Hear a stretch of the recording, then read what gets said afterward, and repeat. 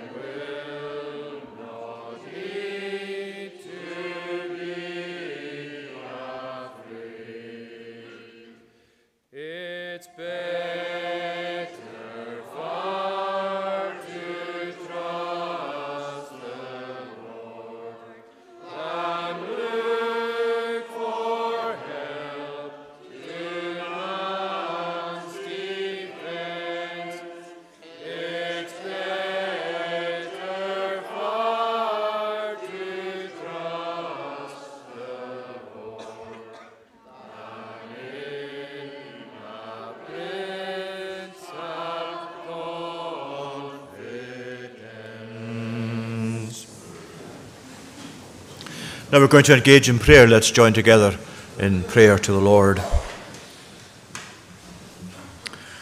Almighty God, as we gather once again in your presence, we thank you for these words that have brought us such reassurance.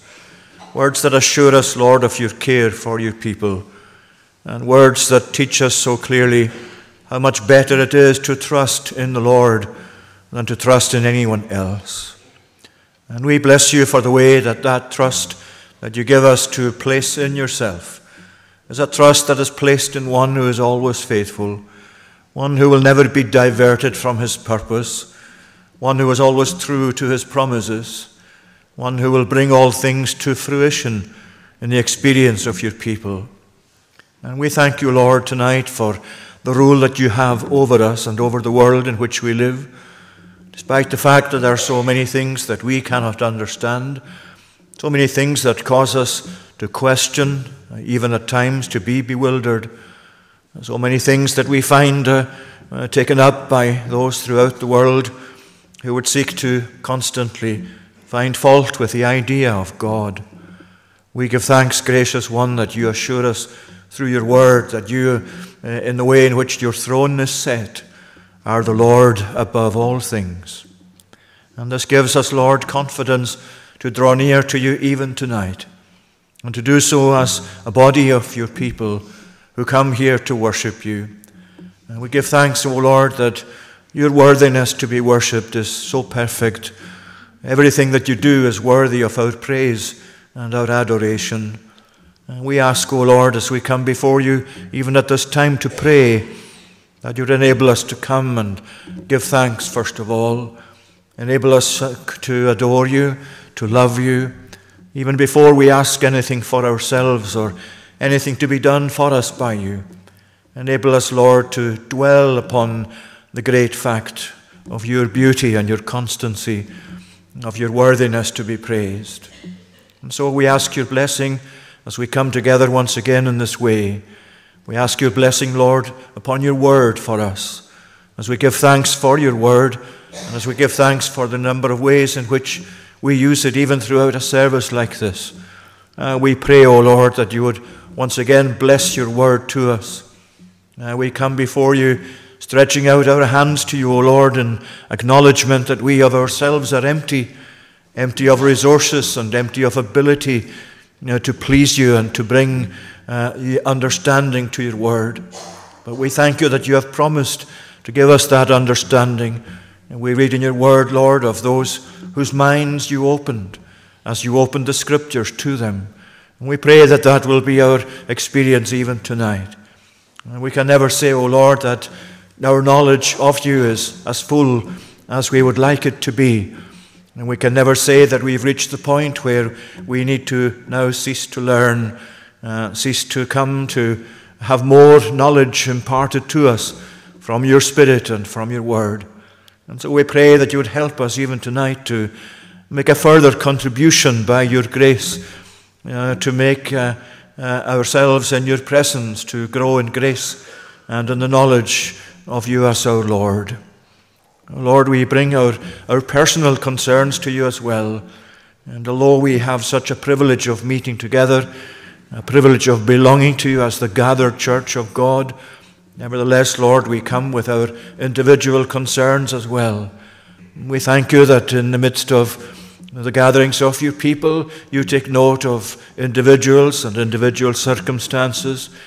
Lord, we give thanks that you take note of all the detail of the lives of your people, that you are not beyond looking upon us in such a way as to draw near to us, to assure us in a personal way that we can safely trust in you. And we pray that you would speak to us personally, Lord, this evening. We pray that you would do so no matter what others may feel, what others may experience, and what others may be in regard to their own relationship with you.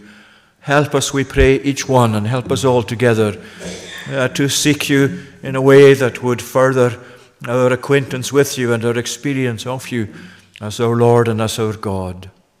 We bring before you too, O Lord, our needs as a congregation. We thank you for the way that you continue to provide for us, for the way in which we can say, O Lord, that you have helped us thus far on our journey through life. You have helped us in our history as a congregation and as a church, and we pray, gracious Lord, that you would grant your blessing that we may further have that blessing imparted to us as each week goes by. And we pray that you would grant your blessing to extend into our homes, our families, our children, our grandchildren, our relatives, our neighbors. Oh Lord, we pray for our communities. We pray for our island. We pray for all who no longer come to church. We pray for those who have never come to church. We pray for those, Lord, who are not concerned about being along with the worshipping people of God. We pray for those whose hearts are closed to the message of the gospel. We pray that you would bless them. We pray that you would give to them what you have given to ourselves, that desire after you, that desire to know you, that desire, O Lord, that comes out of a knowledge of ourselves, that we need you, a knowledge of ourselves that we cannot organize and create for ourselves in life, those things that will be a sure foundation for us. Remember us, we pray, Lord, in all the different ways in which we seek to serve you, and be pleased to accompany all that we do in your name with your blessing and with further evidence of your delight in us. We ask that you would forgive our sins. Every time, Lord, we come together in this way, each of us is surely aware that we come with our own sins, with our own confession, with our own need to divulge to you, although you know already that we need your pardon, your cleansing, your acceptance of us. Lord our God, we ask as we confess our sins, that as you are faithful and just to forgive us our sins and to cleanse us from all unrighteousness, that we may know anew that blessing to this evening, and that we may be assured that when our sin is forgiven, it is truly forgiven permanently. And even though we come on a regular basis to confess our sin, Lord, we take delight in the fact that in and through the Lord Jesus Christ, you come to blot out the transgressions of your people. You come to wipe clean the record of debt, the record of guilt that is on our record, and you replace it with your righteousness, with your acceptance of your people, and with the fact that you see them as righteous in your Son. Oh, gracious Lord, help us to give all the more thanks to you for the reality of these things. We ask your blessing to be tonight with those who are ill. We know those of our number, Lord, as a congregation of whom we've heard in recent days of illness. We pray that you would draw near to each and every one and every home thereby affected. Remember those in hospital, those in the hospice, those, Lord, who are in care homes throughout our island. We pray that you bless them and bless to them the care that they receive. Remember those who mourn the passing of loved ones. Gracious one, be near to them to comfort them, and be near to those throughout the world tonight where the pain and the sorrow of death is so evident. And particularly tonight we remember, O Lord, those in Morocco, in Marrakesh and the surrounding district, whose lives have been devastated by an earthquake, with such great loss of property and of life. Lord, we pray that you would provide for them, and that the agencies that seek to come to their aid will know of your own provision and your blessing for them. And we ask especially, O Lord, that you would grant to provide for them an understanding and a peace that comes from knowing yourself. And we pray that you would help them, Lord, as they cry out in their agony, that you would help them and hear their cry and come to do for them more than we are able to ask or even think. Bless us then now, we pray. Here we come to you, Lord, to seek that we will hear your voice speaking to us from the Scriptures, and we pray for the grace to hear, and to hear in such a way that recognizes that the Lord is indeed addressing us.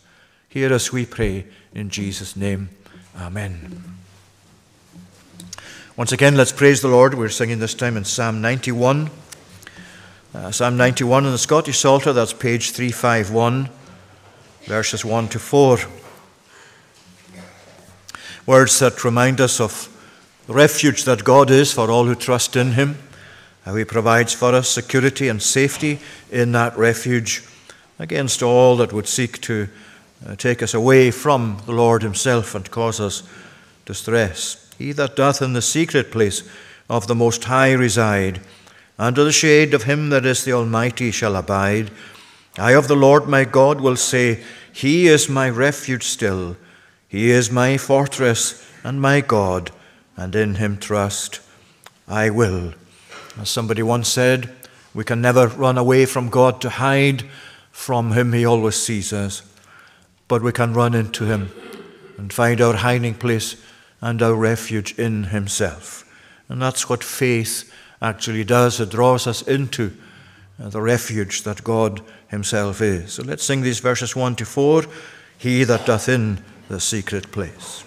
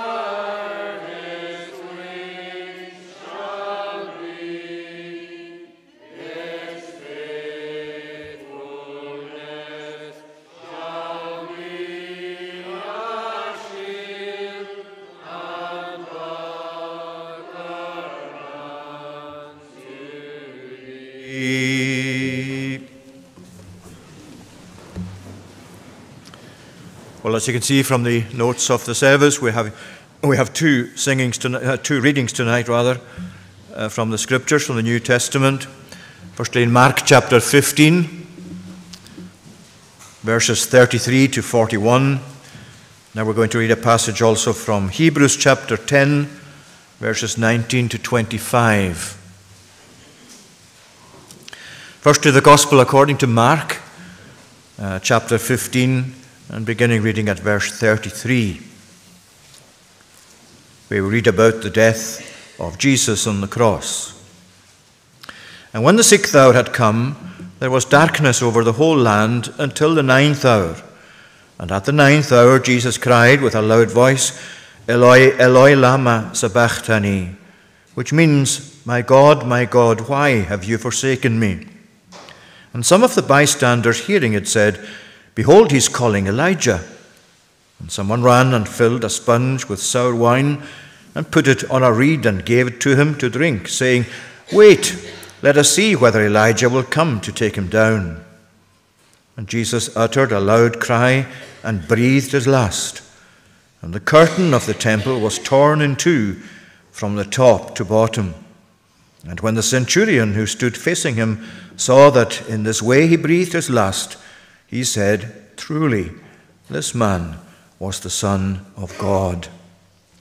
And if you take with you especially that reference in verse 38 to what happened to the curtain in the temple, to our second reading in Hebrews chapter 10. We can read from verse 19.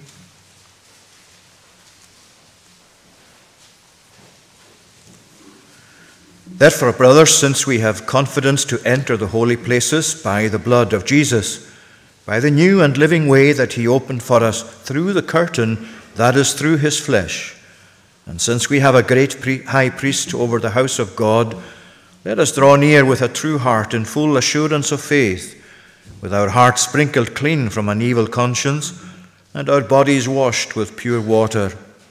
Let us hold fast the confession of our hope without wavering, for he who promised is faithful. And let us consider how to stir up one another to love and to good works, not neglecting to meet together, as is the habit of some, but encouraging one another, and all the more as you see the day drawing near. And you can see there the connection between the two passages, where the curtain that separated the holy place from the most holy place at the death of Jesus was torn in two, and it was from the top to the bottom. It wasn't done from below by someone. It was a divine act. And that symbolized and represented how access to God was now above that of the Old Testament, as we read here in this passage in Hebrews that we'll come back to, that we are able to enter in by a new and living way. And that is, of course, Jesus himself, to draw near to God through him. So may he bless to us his word to his own praise. We're going to sing again Psalm 34 this time. Psalm number 34, that's on page 40. Singing verses 1 to 9. At all times I will bless the Lord. I'll praise him with my voice.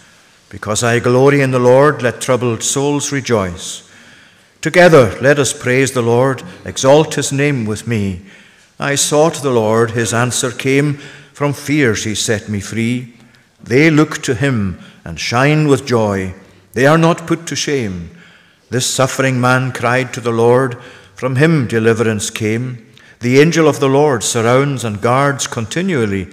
All those who fear and honor him, he sets his people free. Come, taste and see, the Lord is good. Who trusts in him is blessed. O fear the Lord, you saints. With need you will not be oppressed. These verses from the beginning, at all times I will praise the Lord, I will bless the Lord. At all times I will bless the Lord. I'll praise him with my voice, because I glory in the Lord. Let troubled souls rejoice. Together let us praise the Lord, exalt his name with me.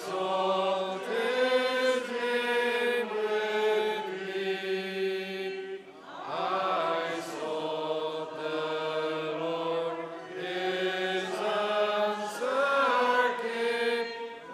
From fear he set me free. They look to him and shine with joy. They are not put to shame.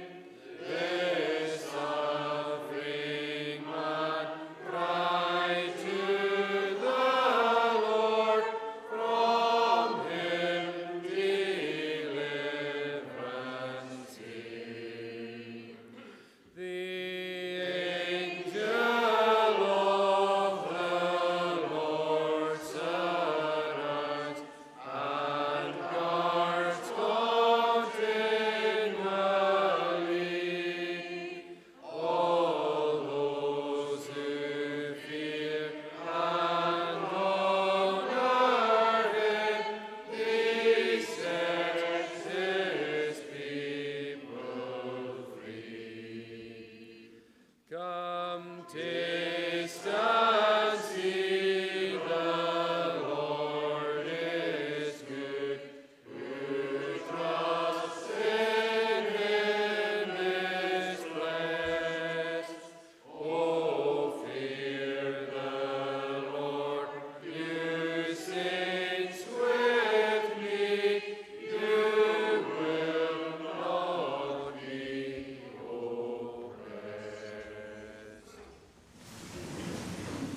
Please turn with me to Hebrews chapter 10. Hebrews chapter 10, that passage we read from verse 19 to 25. We're going to focus on that for a short time this evening. Therefore, brothers, since we have confidence to enter the holy places by the blood of Jesus, by the new and living way that he opened for us through the curtain, that is, through his flesh, and since we have a great high priest over the house of God, let us draw near with a true heart, in full assurance of faith, and so on. 3 great exhortations there, beginning with let us, in these verses from verse 22 onwards. Let us draw near, let us hold fast, let us consider. Now last Sunday morning, we began a short study, or series of studies on the gathered church. We took that from Matthew 18, and I did say at that time that I was going to do this, whether it be in the morning or the evening. We're going to follow this theme for a few weeks as we look at the Bible's teaching on the gathered church, the church gathered together, especially in a focus on the worshipping church of God. And we saw last time that it was where 2 or 3 have been gathered together in his name, that he is there in the midst. And we focused on gathered in the name of Jesus, and we focused also on the second point there, that Jesus is actually in the midst of his people, that he is in their hearts, and so in that sense they carry Jesus with them as they come together. He is individually, is in each individual life that he occupies, that lives by faith in him, and when we come together, we also bring that presence of Jesus in our hearts with us. Not to say that that's the only way in which Jesus is present in the gatherings of his people. But tonight, as we look at this passage, we can see that specific reference in verse 25 to being gathered together. Where he says there, let's consider how to stir one another up to love and good works, not neglecting to meet together, as is the habit of some, but encouraging one another. And you can see the balance in that verse. That is, on the one hand, he's saying, let's not neglect to meet together. And the opposite of that, the other side of it is, instead of neglecting to meet together, let's encourage one another. So obviously that means meet together in order to encourage one another. It's not just a matter of coming together to worship the Lord. That is the primary exercise of our gathering together as worshiping people, as a worshiping congregation. But here is another dimension to it as well. We gather together in such a way that seeks to encourage one another through gathering together under the Word of God and in fellowship, spiritual fellowship with one another. So we have the opportunities there and the privilege of encouraging one another as well. Now we need to keep this passage, these verses, we need to keep them bound together as they are here in the passage before us. Because the 3 exhortations, as we said there, these 3 let us sentences, verses 22 to 25, these are actually set on a foundation, if you like, and the foundation is what goes before that.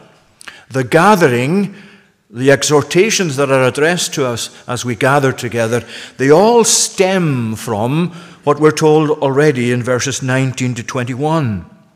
Having certain things already in place, having certain facts that we can rely upon, the facts especially about Jesus himself and about the death of Jesus and about the way that he's opened up for us through his death into the presence of God. These great facts, he says there, are what leads him then to the exhortations. Having these in place, he's saying, let us now do this. In other words, we're reminding ourselves, and this is reminding us anyway, that when we gather together to worship God, we gather together in response to what God has already done.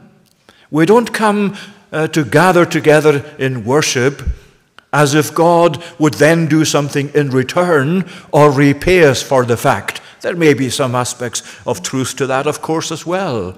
But this is the great fact. This is the great fact. God has already done this for us. God has been active in Jesus Christ, providing us with this access into his own presence. It's a new and it's a living way. And we have boldness, confidence to enter the holy places by the blood of Jesus, by this new and living way that he's opened through his flesh, through his death on the cross in his own person. When we come, as we're gathered tonight in worship, what we're doing is gathering together in response to something that's already taken place. We're not doing something that will give cause to God to bless us. He is freely able to bless us in any case, or not. But we're coming together in response to, in believing response, in worshiping response to what he has already done and what he has done conclusively by the death of Jesus on the cross. And that's such an important aspect of thinking of the church gathered together, the gatherings of the church. The gatherings of the church, especially for worship, public worship, as we're doing this evening and every other time we come. We come because this has already happened. And this is actually something that requires of us that we respond to that by coming together and coming to God through this new and living way that Jesus himself is. We could say a lot more on that, but you will notice the plurals that he's using. We saw this last time, the importance of noticing the plurals in the Bible, the plurals by which God addresses his people, whether it's here on the Old Testament, these New Testament epistles, Hebrews, those of Paul, those of John. All of these have the same feature, that they address the people of God as a people. Of course, as we said last time, that means addressing us as individuals as well. Everything here is addressed to you and to me in an individual sense. We have to make individual use of it. But nevertheless, primarily, it's an address to us as a gathered people. Let us draw near. Let us hold fast the confidence of the confession of our hope. Let us consider how to stir one another up to love and to good works. They're plurals. They're addressed to a people. They're addressed to a gathered church of God. And that's important for us also as you go through the various aspects of what we are privileged to have as Christians and as believing people. We're privileged to have, yes, individually, but especially together in such a way as worships him in response to what he has done. So let's look at these three exhortations briefly. The first of these, you'll find is, let us draw near. Let us draw near with a true heart in full assurance of faith, with our hearts sprinkled clean from an evil conscience and our bodies washed with pure water. Now, this passage has a lot in it that we're not going to go into in any detail because, as I said, it's important that we keep it all together and get the main parameters of it worked out in our understanding and then put that to ourselves. And what he's doing here is saying, here is what we're doing in response to what God has done in Christ. We're coming together to draw near to God. That's what you're doing this evening if you've come here with a mind set upon worshipping him with everybody else who's come here tonight to worship the Lord. You are drawing near to God, and of course you can do that, and you do that in an individual sense as well. When you go on your knees or when you pray to God, however it is, your posture is to pray to God. You're drawing near to God.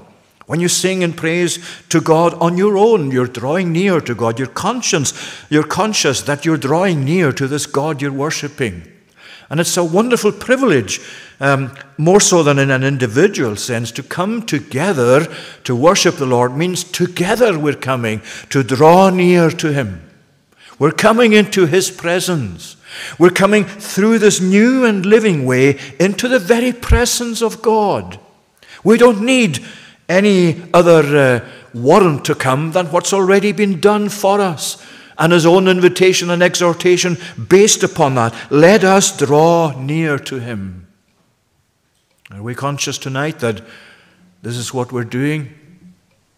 Is that not our mindset as we come through these doors to gather together in this place of worship, that we are actually intending and seeking to draw near to God? That we look at what worship is in all the various aspects of it, but is primarily a drawing near to God through Christ, through this new and living way. And he says here we're drawing near with a true heart. And a true heart in full assurance of faith. Well, a true heart really there is something that means just opposite to hypocrisy. We're coming with a genuine sincerity in our hearts to worship God. Our worship is never perfect as it leaves ourselves. Our minds at worship are not perfectly attuned to listening to God or to speaking from the pulpit about God. We're still sinners. We're failing in so many aspects of what we do, even in our worship. But here he's saying we're coming with a sincere heart. Your being here tonight at this service of worship is something that you can say of yourself, I want to be there. I'm sincere about my desire to worship God. I'm not drawing near to him just as a matter of form, just in terms of a formality, just doing something outwardly. I'm coming before him with a sincere heart. I'm not coming to him in pretense. I'm not pretending to be something that I'm not. I'm coming with a sincere heart. And you see, putting it in the plural, let us draw near with a sincere, with a true heart. Let us draw near with a true heart. And then he says, in full assurance of faith. Another aspect of the drawing near, of the coming together, that we come in full assurance of faith. Now, that sometimes troubles people. And it used to trouble myself until I came across a meaning given to it that really helped me out, because every time I thought of this in full assurance of faith, coming near to God, I thought, well, I'm failing there, because my faith is sometimes so poor. My faith is sometimes so weak. I wish I had a stronger faith. And if I had a stronger faith, I would fit into the category of what this writer is saying, drawing near to God with a full assurance of faith. But then you see, that's not what this phrase means. It doesn't mean drawing near to God fully persuaded that you are saved, or having that full assurance that, yes, you are saved, you are a believer, you are indeed trusting in Christ. Let me read to you what that great Puritan theologian John Owen says in his commentary on Hebrews about this phrase. Obviously, he met in his own day with people who thought that this full assurance of faith meant reaching a very height of assurance that you're a believer. This is what he says. The full assurance of faith here represents not the assurance that any have of their own salvation, nor any degree of such an assurance. It is only the full satisfaction of our souls in the reality and efficacy of the priesthood of Christ to give us acceptance with God in contrast to all other ways and means thereof. And that really is saying to it, full assurance of faith, Owen is saying, means you're fully persuaded that Jesus is everything you need in order to have that full acceptance of God. That everything you require in order to have a life that God himself receives and takes delight in and accepts as righteous in his sight, that's all in Jesus. And the full assurance of faith, as Owen said, is the full satisfaction of our souls in the reality and efficacy of the priesthood of Christ to give us that acceptance with God. So if you're coming tonight and saying, I know that I don't have anything in myself and my own ability that I can create in order to give me acceptance with God.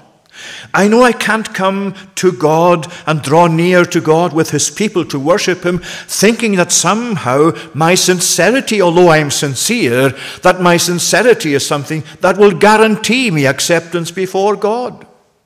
I can't come before him and say, Lord, I prayed today, and I prayed a number of times today, and I'm pleased that I was able to pray, and on the basis of that, I'm persuaded that you'll accept me. You can't come with that.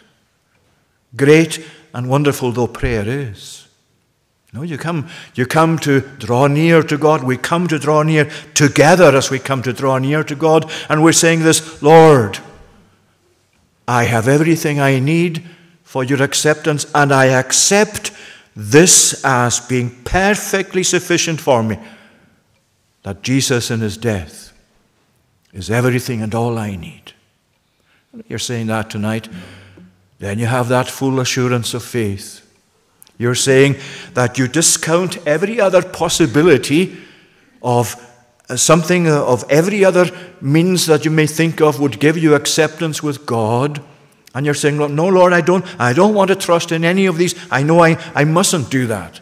It's not going to bring me acceptance with you at all. But here is my acceptance. Here is my ground of confidence. Here is Jesus. I believe in him.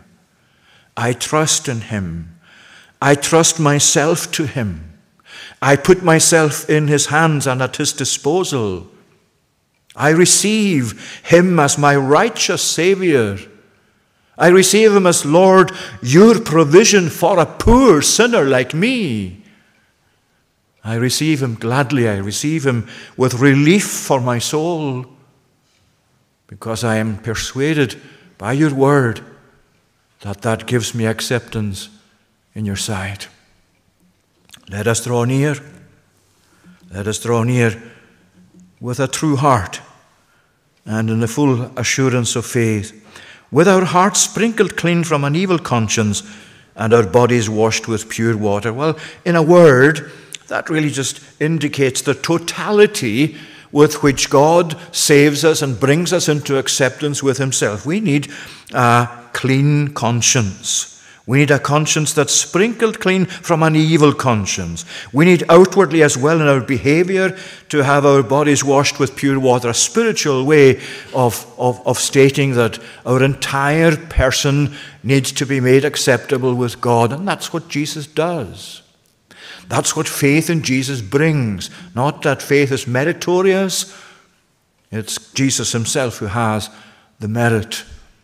And through that we receive this acceptance with God, this sprinkling of our conscience from our hearts sprinkled clean from an evil conscience. A conscience that you want to always pronounce that you are right with God. Of course, your conscience, even as a believer, convicts you when you know you've done wrong, or when you know you haven't done something you ought to have done. And that's perfectly all right. In the sense that, it's perfectly all right in the sense that it shows you and indicates there's something there in you that really is keeping you in the right direction, and that you're relying upon Christ himself for your acceptance with God and not anything in yourself. Let us draw near. Let us draw near, he says, with a true heart and in full assurance of faith, with our hearts sprinkled clean from an evil conscience and our bodies washed with pure water. But then he goes on with another exhortation. Let us hold fast the confession of our hope without wavering, for he who promised is faithful. Now notice he's saying it's the confession of our hope rather than confession of faith, which we very often come across. This is the confession of our hope. Now, what does Jesus do? What does God do when he brings us and saves us and puts us in Christ and brings to us that salvation that becomes ours then through faith in Christ? What is he doing? He's giving us hope.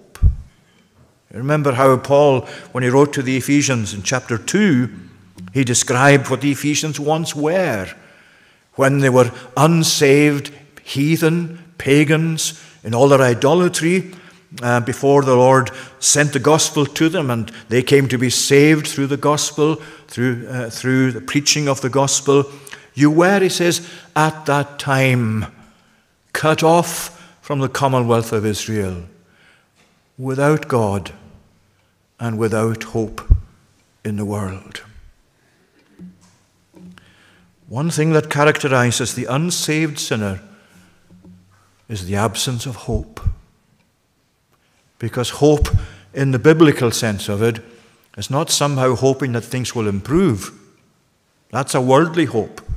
That's a hope really without any foundation, even though it might be good to some extent to have a hope that something will happen to improve one's life. But when you're thinking of this hope, the hope that you have through Christ and through faith in Christ, the confession of hope that's mentioned here is the hope that's founded upon Christ's own resurrection from the dead, especially. Because when you come to receive Christ, you come to receive not just the Christ who died, but the Christ who is now alive, who is risen from the dead and is alive forevermore. And it's there that you find hope. You know, we're so used to being at funeral services here in this congregation, in our community. We have so many times gathered with families who have lost loved ones. And that's part of life in this world as long as this world continues. And one of the things that's really so sad to see, so desperately sad to see, is that people come to die who've not expressed any confession of hope while they lived, who didn't have that trust in Christ, who couldn't confess, I have a hope that's now firmly based upon on the resurrection of Jesus from the dead, and therefore God assures me that that hope will be fulfilled and that I will share in the triumph of Jesus over death. That's what you want tonight to have as a characteristic of your life, to have that hope that the Bible speaks of, the hope of the gospel, the hope that comes through Jesus Christ. Put away every kind of hope other than that, because hoping for the best is just vain hope.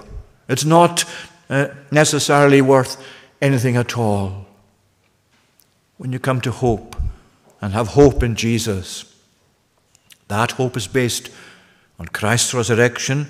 It's a hope that looks to the promises of God, that they will be fulfilled, because notice what he's saying, let's hold fast the confession of our hope without wavering, for he who promised is faithful. Why am I sure tonight that the hope I have of resurrection life, of life in heaven, through faith in Christ, through my coming to give myself in response to his love, to be ruled by him, to be saved by him, why am I persuaded that that is actually sure and certain for me? Because he is faithful who has promised it. God is not going to be other than true to his word. And when God gives you that hope in your heart that looks forward to heaven, despite all the imperfections that you and I have in our lives tonight, one thing you can be sure of is this: having this hope in Jesus is certain to be realized in glory with him. What a great privilege that is. And doesn't it show you how empty a life is? Crammed with all the things that this world can actually give you. And without this hope, what does it profit? As Jesus himself said, what shall it profit a man though he gains the whole world and lose his soul? Let us hold fast the confession of our hope without wavering. And you see, that's where the gathered church, again, the whole concept, the whole truth, the fact of a gathered church, the fact of gathering together, that's where it really comes into its own as far as this is concerned. Because we all have that hope individually when we're Christians, when we're in the Lord, when we've come to put our trust and our faith in him, and when that hope then is realized in your heart. But you see, in order to encourage one another, to strengthen that hope that's in you individually, you think, well, I need to be with the Lord's people. I need to be a part of and a member of that gathered church. And if I want my hope to be something that grows, if I want to have a holding fast of that confession of my hope, if I want that holding of my hope to become stronger, I can't do it without the Lord's people, at least not very successfully. But here we are together, and here we are addressed in a way that God sees us gathered together as worshiping people. And here is what God is saying to us together: let us hold fast the confession of our hope without wavering. So there's let us draw near, let us hold fast, and then thirdly there's let us consider. Let us consider how to stir up one another to love and to good works. Now I think I've referred to this verse previously, and we have preached on some aspects of this previously. And it's better, I think, that the way it's worded in the authorized version on this occasion at least, because literally what the text is saying is, let us consider one another. Let us consider one another so as to stir one another up to love and to good works. And that makes a big difference. He's saying more than let's consider how to stir one another up. What he's really saying is, let's give attention to one another. Let's actually be thoughtful and prayerful in regard to one another. Let's consider in that sense of it. It's a very strong word, actually. It's used back in chapter 3. At the beginning of chapter 3, you find it used there at the very start of it. You who share in a heavenly calling, consider Jesus. Consider Jesus. Now, obviously, that means a serious consideration. Giving your mind to thinking of, giving your mind to your relationship with Jesus, to consider himself all the time. Focus upon him. Keep your focus upon him. And that's the same word that's now used here in considering one another. Let us consider one another. And you see how that fits into not neglecting to meet together. Because to consider one another means that we gather together, that we interact with each other, that we not being nosy and busybodies looking into other people's lives and aspects of their lives that we have no business prying into. That's not what he's on about here. He's on here about actually improving our own progress spiritually. And he's saying, let us consider one another. Let's give due, thoughtful, prayerful attention to one another. Because that's the opposite, really, isn't it, of, I think we mentioned last time, the world and the worldliness that you see around us, sadly.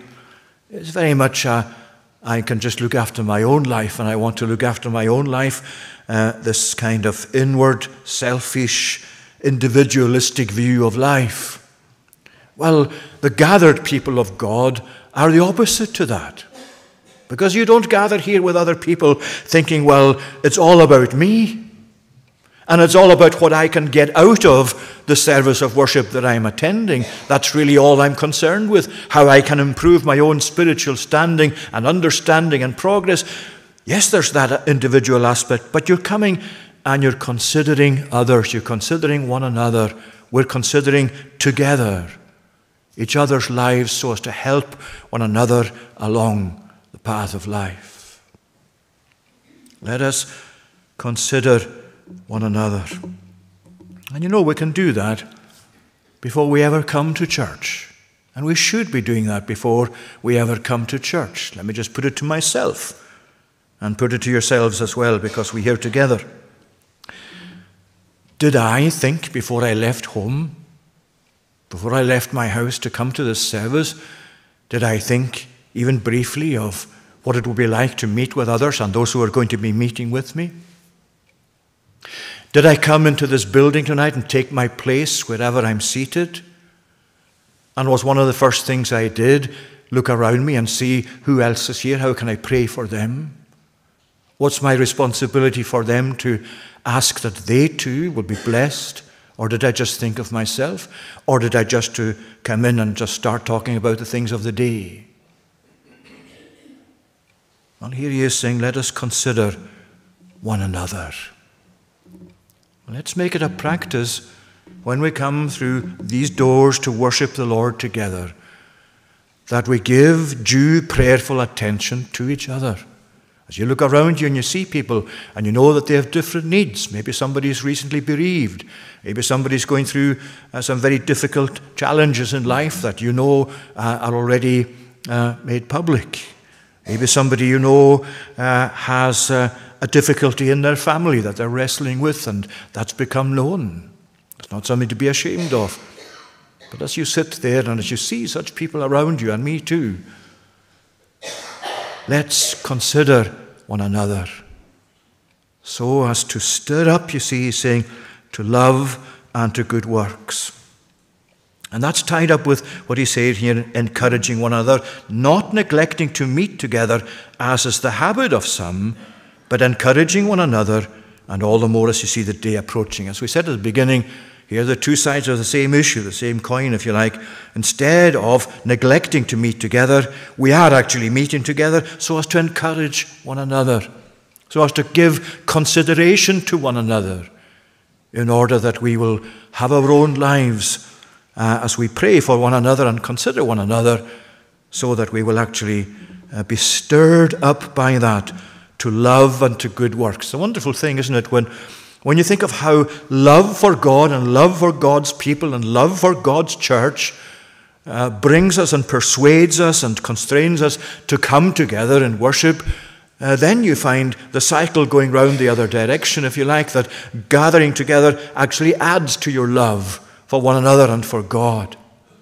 And it's a complete cycle. Love brings you to be with others who are worshipping, and being with others who are worshipping increases your own love and your appetite for them. Let's consider one another, not neglecting to do this, as he says, is the habit of some. Even in his day, during this early time in the church, at the time even of the apostles, he was already aware that some people were making a habit of not gathering with the others who came to worship, not neglecting to meet together, as is the habit of some. I'm sure it was in some ways understandable, because these Hebrews were obviously suffering for their faith. They were going through some very testing times, and you'll find here in the likes of this chapter itself at verses 32 there to 39, where he says, recall the former days when after you were enlightened, you endured a hard struggle with sufferings, sometimes being publicly exposed to reproach and affliction, and so on. And he's saying, recall these things. Go back in your mind and think, well, this is really the life that I entered on willingly, so why should I think differently now? He's saying, don't let us neglect gathering together. But it may very well be that it certainly isn't the case in our day and in our context, that you have persecution in the way you have it in other parts of the world and in the way you find it described in some of these New Testament letters. It's not, however difficult it may be for us, whatever opposition you meet with, you can't really say that it equates to persecution such as you found in those days or still find in places throughout the world. Here is what one commentator said, William Lane, in his commentary on Hebrews. It is natural to think that the neglect of the meetings was motivated by fear of recognition by outsiders in a time of persecution, or by some other acute concern. It is sobering to discover that in the early 2nd century in Rome, it was simply preoccupation with business affairs that accounted for the neglect of the meetings of a church. That is sobering. But then you see, you go back to the Lord's own teaching in the parable of the sower. What do you find in the parable of the sower? Well, you find him saying that there were all these different types of soil, 4 different types of soil, into which the seed fell. The seed of the gospel represented in its reception or lack of it by these 4 soils. What were they like? Well, the one that was by the roadside, the devil came and picked away what was sown in the heart. And then he says, what was sown on the rocky ground is one who hears the word and immediately receives it with joy. Yet he has no root in himself, but endures for a while, and when tribulation or persecution arises on account of the word, immediately he falls away. Well, we've said already that's not a category that we can easily fit into, because the level of persecution we face in whatever opposition we have, it doesn't really amount much to opposition, though it might be very difficult, and I don't want to minimize it. But then the next one, As for what was sown among thorns, this is the one who hears the word, but the cares of the world and the deceitfulness of riches choke the word, and it proves unfruitful. You see, there it is, the cares of this life, the cares of this world, and the deceitfulness of riches, the materialistic bent of our hearts, will draw us very quickly away from profiting from the word of the gospel planted in our hearts. That's why we need each other. That's why we need to gather together in a way that doesn't neglect the meeting together, to encourage one another, encouraging one another instead of neglecting of one another. And he's saying to love and to good works, because that's really outwardly what a Christian life is known as in the world. Not people who keep themselves entirely apart from contact with the world, but people, hopefully, of which the world could say, these are a people who are dedicated to love and to good works, to helping people. And he says, all the more as you see the day drawing near, just finally with these words, all the more as you see the day drawing near. What is the day that's drawing near? It's the day of Christ's return, the day of his judgment of the world. And what he's saying to us here is, the more we realize, as we surely do every day, that we're another day nearer to the coming of Christ, that we're another day nearer to the judgment of the world and of us all by Jesus, what should that be doing for us? What should our response be to that?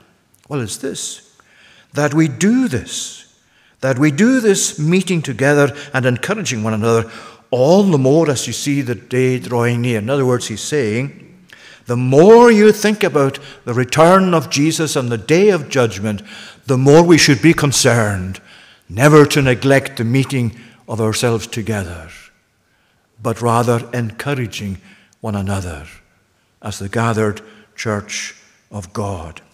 Now, all of that fits in with what we're beginning to do monthly at our first Wednesday of the month, where we began looking at 6 studies of what are called 6 steps to loving your church. Very practical way of looking at things, but it's designed so that we will think of our relationship with each other, that we will actually think of, as this passage tonight says, not neglecting to meet together, but encouraging one another. And thinking of what it is we're doing when we're part of the church of God and our privilege to love the church, to love the people of God, to love the gathered, worshipping people of God. Let us not, he says, neglect the gathering of ourselves together. Let us draw near. Let us hold fast. Let us consider one another.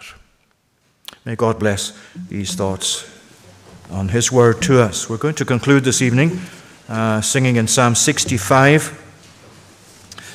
Psalm 65, that's on page 82. And verses 1 to 5.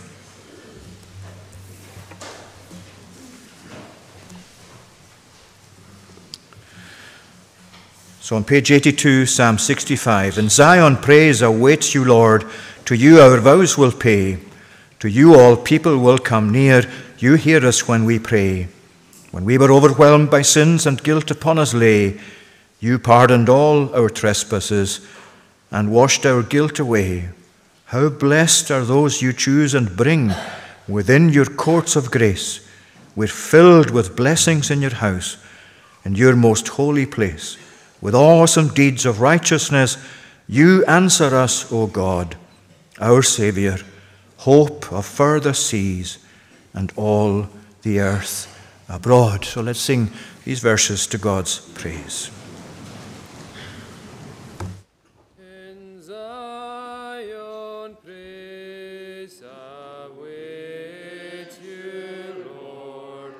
To you our vows will pay. To you all people will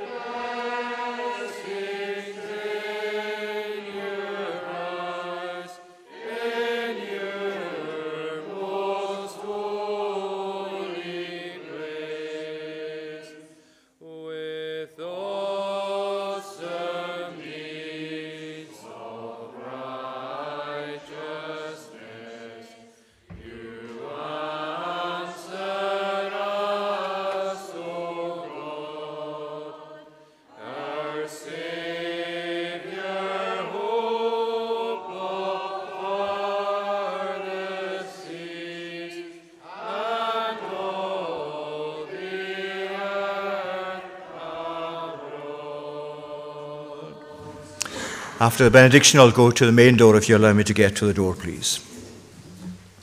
Now may the grace of the Lord Jesus Christ, the love of God the Father, and the communion of the Holy Spirit be with you now and evermore. Amen.